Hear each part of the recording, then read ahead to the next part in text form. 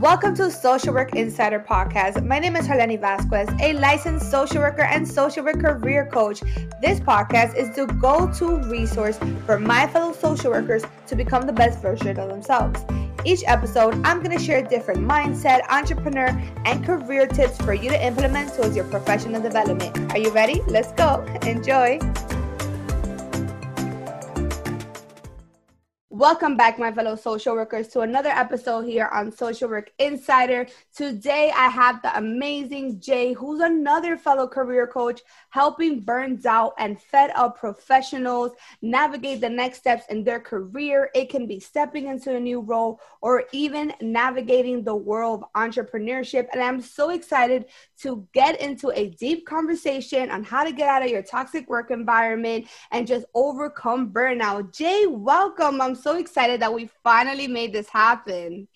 I know, Harleni, I'm so excited. I know nobody really knows the story or not, but we have been trying to make this happen for what is it? Has it been 2 months now? And we've dealt with storms, power outages, fires. The universe was just not working for some reason. I mean, hey, things happen, and hey, we're literally ending this season with a bang. So I'm just so excited that we're finally making this happen. And I would just love to just jump right in. I mean, hey, please tell everyone a little bit about yourself, how you got into just really helping other professionals, just, especially those professionals, especially in this field, right, who are fed up, who are burned out, and then, just kind of starting with that particular standpoint for anyone who, is probably tuning in for the first time and really are not aware of how that actually looks like. Yeah, totally. So how I kind of got started into this was in November, it was December, somewhere in there. I had shortly after that passed my social work exam to get licensed and whatnot. And so I was kind of in the pits of trying to figure out my life, basically. I wanted to do something new. I wanted to get into business ventures and things like that. I knew that passing my exam was a key step into doing that, right? And so I kind of just took the route of somebody who was a person with ADHD, someone who has a reading comprehension issue. And I actually started coaching for the exam and doing exam prep classes and, just trying to figure out my life, basically. And what I found in these classes, as I spoke with these people, is that a lot of these people who are trying to pass their social work exams, they're dealing with a lot of external factors with their job. They're dealing with a lot of things like workplace stress. It's making their energy levels drain. It's preventing them from studying. It's preventing them from even working on their home and maintaining a clean home and spending time with their family. And so it just kind of got my wheels turning. Now, if we go back a few years, I could have seen some of this happening before because I was always the person when I got out of school with my bachelor's degree. I was always the person trying to help people with their resume. I was someone trying to work on goals. I was trying to get people to really level themselves up. And a big thing, too, is I saw a common theme in social work early when I was 22. Mm-hmm. And I noticed a lot of people working for free and providing free labor and working overtime. And basically someone wasn't even dying. It was just something that really could wait till tomorrow or even next week. But there's a lot of people that were just working for free. And I really didn't like that. I did it for a little bit because everyone else was doing it. And I just wasn't someone that really accepted it for long term. I thought it was really stressing me out. And I don't know. I just think it's a toxic way to look at the work you do. First of all, it devalues some of the work that we do as professionals, whether you're in social work or a different field. And it contributes to a lot of burnout and lack of self-care for yourself. Absolutely. So one thing I definitely forgot to say, my fellow social workers, is that Jay is a fellow social worker. I totally forgot to mention that in the introduction. So he definitely understands that every day today, of course, even if you're a social worker, even if you're not, currently not in this field, he's definitely able to help you understand those feelings of, maybe you don't realize you're currently in a toxic work environment. Would you say that's something that you currently have seen from your experience, Jay?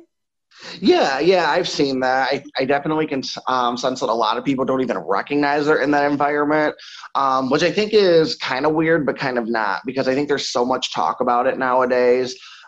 There's just so many things about toxic work environment and self-care and things of that nature. But I think that what's happening is that a lot of these cultural norms in workplaces have just been a thing for so long that we kind of just don't recognize them as toxic. I almost compare it in a way of somebody being in a relationship with someone for 10 or 20 years. It's like totally dysfunctional and like, all their friends know it. They even know it to some small extent, but a lot of it is normalized because you have like a reason for everything. And so it's kind of, I don't know, to me, it's kind of like that type of situation where you're trying to defend something that you think needs to be defended just based on how you've done it your whole life. But really, there needs to be a shift, if I'm being quite honest. Absolutely. And what would you tell to someone who's currently in a toxic work environment? What are some, tips or strategies that you tell your clients to help them overcome or just get out of that, toxicity? Well, the short answer to that really is the key thing is setting boundaries for sure, which I think is easier said than done. And I think that that is super cliche, right? But I do think it works if you're looking for just something quick, something simple until you can move on to your next thing. Now, for people who work with me long term, I actually have a 6-step process that I use with individuals. And so there's 2 phases involved with these 6 steps. So the first 3 steps are basically your short-term goal planning, right? You're identifying what your actual problem is, which is step 1, so identify. And then you are analyzing your options. So you basically go from problem solution, and then you're kind of like tweaking them as, okay, if I do this, this could happen, but also here's all my benefits. And so it's just kind of like taking the data of those outcomes, and then ultimately you go into planning mode, which ultimately is deciding your official, what am I going to do in the next 90 days or so to fix this problem. And so for some people, that's setting clear boundaries at work that I will not work more than 40 hours. And social work, that is a little bit different, and healthcare, that is a little bit different. Maybe if someone's suicidal, you may. Maybe if someone's homicidal, you definitely may. But overall, most things that can wait. If it's something like, oh, I need to turn this report in, 9 times out of 10, it can wait. And if your employer is one of those employers that has no leniency whatsoever, I personally would question that relationship with that employer. So it could be things like that. Maybe you've identified that you're part of the problem, which is part of my process too. I think that a lot of times we look at jobs and we just either say they're toxic, or we look at ourselves and we say, well, I'm bad at this job. And I think it really is a 2-way street. And what a lot of people find is that they come here because their job is toxic, and it most definitely is toxic. But during the first 3 steps of my plan, what they find is there are certain little elements that they could tweak themselves and make them a stronger candidate, whether that's to get that promotion, get that raise, or get a way better opportunity at another company. So maybe they'll find ways of reorganizing their day. Maybe they find ways of rescheduling their life a little bit. And maybe they have 10% of that responsibility that's causing stress on them. But once you tweak that kind of stuff, once you've identified all the clear areas of what you can personally do and then implement it, if your employer is still causing 80 to 90% of the problems of your workplace stress and burnout, to me, that's a big problem right there. And so that's kind of the first 3 steps of what we do. And then from there, the next 3 steps all involve long-term career planning. What do you want in the next 1 to 5 years? And we ultimately implement that into those steps to ultimately not only get out of the burnout cycle, but also recover from it completely, to where we either don't have to experience it ever again, or we can severely limit it when we're exposed to it.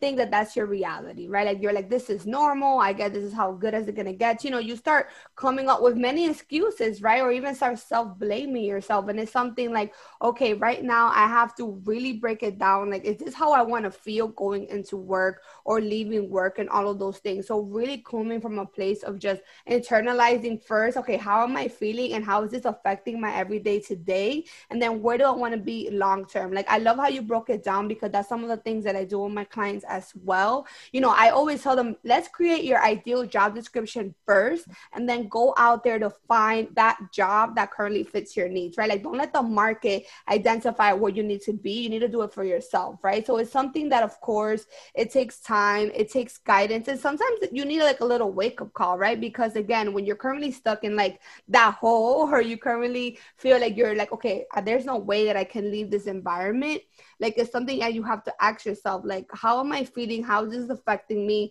And how can I do the best I can to continue moving forward? So I love that you set those non-negotiables.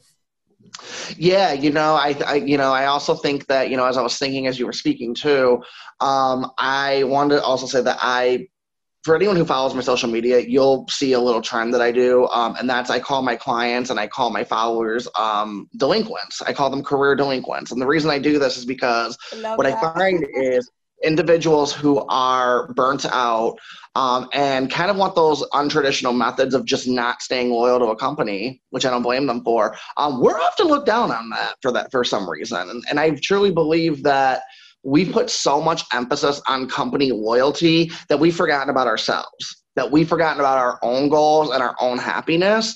And so while I do sit here and say, I'm a burnout coach, I'm a career coach, ultimately, I want you to kind of also think of me as a life coach too, because I think that when your personal life is more in order and you give yourself more time for that, and you set clear boundaries at work, your work is actually not only going to be better, but everything in your life is going to end up being better. And for some reason, people don't like that yet. I think I'm starting to see a shift in the world where that's starting to change, but not everybody really likes that. So I'm kind of helping people navigate this career life, especially if they're people like me. I'm somebody who I also call myself a professional job hopper, and I'm proud of it. And people don't like that term, but I am proud of the fact to say that I have went to jobs to got different skill sets.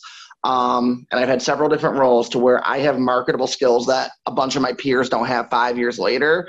I remember leaving my first job when I was in my bachelor's degree, and given the job was actually a fun job, it didn't pay well and there was no advancement. And so I said, I have to move on from this then. And so people looked at me and they were like, why are you, doing that? That's weird. And then that's your first job. You've only been there a year. And, people just kind of looked at me in a way of like, you'll never get a job.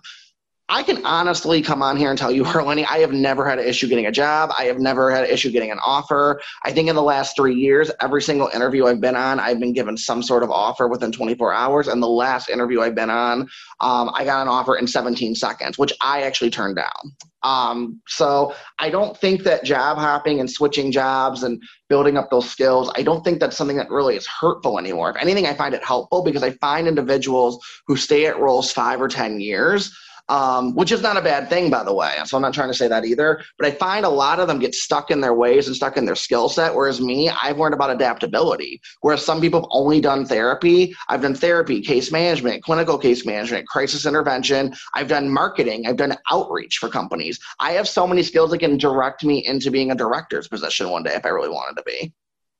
Absolutely. And I love, and thank you for being honest, because honestly, I've been the same way. Like, again, I graduated in 2018 with my, MSW, but I started in the field way before then. I mean, I've been in the field already almost 9 years. So I've definitely have job hop before, but like you said, like just like you, I don't regret it. I have learned all of the skill set from really first identify. At the end of the day, especially as a new grad, you're not going to know what you like and what you don't like, right? Especially if you haven't been in the field before. And of course, a year or 2 years of internship, that's not enough time for you to realize, oh, do I really want to do this long term? So it's okay to step into a job and not feel guilty, because I always say, like, social workers or any particular field is what you define it to be. This is your degree, this is your investment, and don't let the field consume you and kind of put you in this box. Like, oh, if you, like, I did clinical concentration, I did therapy for a little bit, and then I didn't want to do that anymore, right? And then I'm okay with saying that. And I feel like sometimes whether you go a particular route, I mean, there's many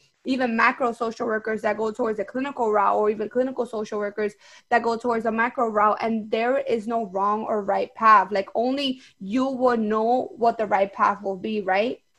And it's something that it takes, of course, you have to realize what's most important to you and where you can, basically what environment can bring out like your best self. I think that's totally true, and I think that really applies to me on a personal level. So I said this earlier, I have ADHD, which means for those of you who don't have ADHD, you may know it as the disorder where you have an attention deficit and you're hyper, right? That's pretty much what the name is. I would argue that that's not a 100% accurate name. So let me explain to you how this works for me. So I don't really have a deficit of attention. I have an issue regulating attention. I will hyper focus on something, and sometimes it's the right thing to hyper focus on because you're going into a detailed report and it works to my advantage. Sometimes it's not because I have a report due and maybe I want to make PowerPoints and stuff like that, right?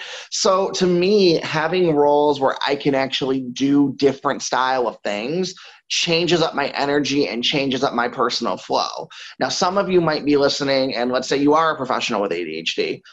You may say, Justin, that sounds great. That ain't how I operate. Well, that's good because ADHD is a spectrum. So it kind of works a little bit differently for everyone. So the thing is, you have to know what environment is really going to work for you. For some people, they do very good doing the same job every single day, doing the same thing every single day.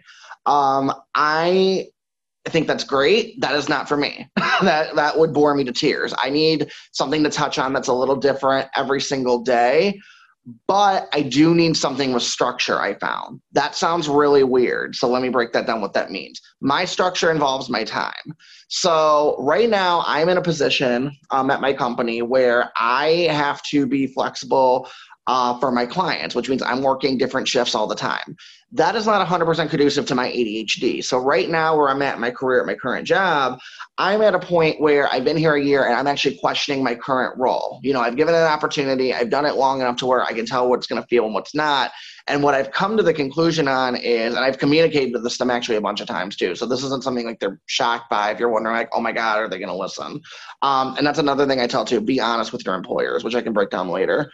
But I pretty much have decided that this is not really the role for me. I'm not really, not that I don't like this role. I actually love the clients I serve, but the way it's conducive to my workflow, it's not going to work long term. So the things I'm looking at in my company, because I actually like the company I work for right now, I'm looking into working in either in intake because it's the same role, it's the same schedule, but I have other opportunities to fill in time by doing trainings or things like that. Or I'm looking into going into the assessment team at some point because, again, you're meeting with a bunch of people. You're asking a lot of questions. That kind of hits the energy that I love where I'm still meeting with people and getting to talk a lot. But because there's only so many assessments that come in, you get to do other job duties as well when you're not assigned. It's just you have a primary slot and then you have secondary duties that come along with it later, if that makes sense. Absolutely. No, that makes total sense. And again, thank you so much for sharing that. I know that, you know, many people are probably listening right now and they're probably, you know, really appreciating your particular talk and really breaking it down, right? Because, you know, even if someone, you know, does have ADHD or just, you know, anything else, they may not feel comfortable, you know, to share or even tell their employer or even in an interview and all those things. So, you know, thank you for sharing that because, you know, sometimes they don't, you know, school doesn't teach you this, right? Like all of these things, they never really put that out there. Like, don't be afraid to be yourself. Don't be afraid to, again, being honest with yourself and finding that peace within is going to help you find that opportunity, of course, to the best of your ability. Wouldn't you say? Exactly. No, I completely agree with that. And another thing I would even tell people too is, and Harlene, this is something that you say a lot too, so I'm actually kind of copying you, but I even take it a step further. And that's when you go on a job interview, they're not just interviewing you, like you are interviewing them. And I want you to take that to what Harlene says. I want you to take that to heart. But I would even take this a step further and say, when you're going on a job interview, I almost compare it to like dating, which people don't like because that's like work and dating and like, it's weird, right? No, but I hear you 100%. At the end of the day, you're trying to find if it's a good fit for you, energy-wise, culture-wise. Like, that's all important, too. I'm not about to do a second interview or accept another thing if I'm not feeling you. Like, I'm not going to do it. And so, like, I feel like a lot of times, and this is what I find, this is why I love Harlene. Like, I really don't believe in competition. I believe in the power of collaboration for my business because there are so many career coaches doing so many things. And then there's like so many saying like they're the best. I will tell people in a heartbeat, if you're not feeling me, go to Harlene. And I'm sure she'll say the same thing about me because Absolutely. she will tell you these, like we're not career coaches that are going to tell you, here's how you speak in an interview and here's how you're going to like, I mean, we do a little bit, but like, we're not going to be like, you have to please this interview. Why would I please someone if I'm trying to ultimately find my own happiness? Like if they're not feeling me in that interview, they're not going to like me for the job anyway. So why would I sit here and be fake in an interview if it's not something I'm going to like in 3 months, let alone the rest of my life? You are speaking gems. And of course, exactly. There's no competition. We all have to, we all have something unique to offer. And, we're both very similar. Like we help our clients, find their next opportunity, but the right opportunity for them, not just a job. Like I always say, and again, if you've been following for a while, you know that my particular process, whether you're interested in my group program, SGA, or even private coaching, like we first have a free consult, like we chat, like I want to get to know you. Like if for any reason I feel that I can help you or that we're not a good fit, I will refer you out. Like again, I'm not money hungry. I want to make sure that I'm doing this from a place of like genuine, like I care, right? And the same goes with like, again, I'm here to teach my clients how to find the right opportunity, the right job, not just any job. Because you know me, if you just want a job, then go to Indeed. I'm pretty sure they're gonna call you about a job that doesn't even meet your qualifications. Which is, again, I'm not downplaying Indeed because it works. But I'm a big strong believer that if you want to find the right opportunity for you, there's more steps. And it's all going back to really finding your people to help you find that opportunity for you. Something like that. No, I completely agree. And you know what I find people end up doing in the what I call it the job hop cycle. And so I think there's two different styles of job hopping that I want people to really take in. And there is sporadic job hopping and there's strategic job hopping. Sporadic job hopping is when you're so burnt out, and this is how people stay in the burnout cycle in my program too. And this is how I break this down. You're so burnt out that you get to the point where, you start looking for jobs, and then maybe you're doing what we're saying right now, kind of look for the best fit for you, kind of create your ideal job description, but then it doesn't work out because we as people, we want instant gratification. Mm-hmm. So in a few weeks, in a few months, we get sick of that. And then what do? We go to LinkedIn, we go to Indeed, and then we start quick applying, and we do quick apply with Indeed. And we just start doing it. We don't even read the job descriptions half the time. And we're job fishing. We're not even job hopping. We're job fishing at that point to see what's out there. And then we're just like, click, click, click. And I cannot tell you, like a few years ago when I was going through this myself, I cannot tell you how many job opportunities I got getting that. Like it was insane how many calls you get. And here's what happens. You get this euphoric high because all these people are calling you and you feel worthy because you don't feel worthy from your employer and you think that's a good feeling. It is not, because what happens is you're getting all these calls, little to nothing about these jobs. And then I'm looking through my Indeed applied section of okay, what is this company? What are they doing and whatnot? You know nothing about them. And then what's really funny is these are the companies that you'll apply for, and a lot of them, you don't know anything about the company. You probably bomb the interview. You bomb the interview, and they still call you and give you an offer that same day. And then you think that's awesome, and they're giving you a chance. Maybe you were whatever. These are the companies that are desperate, and this is where it goes back to dating. Mm-hmm. I don't like desperate. I don't want to date someone desperate. It comes off as unattractive. Do you see what I mean?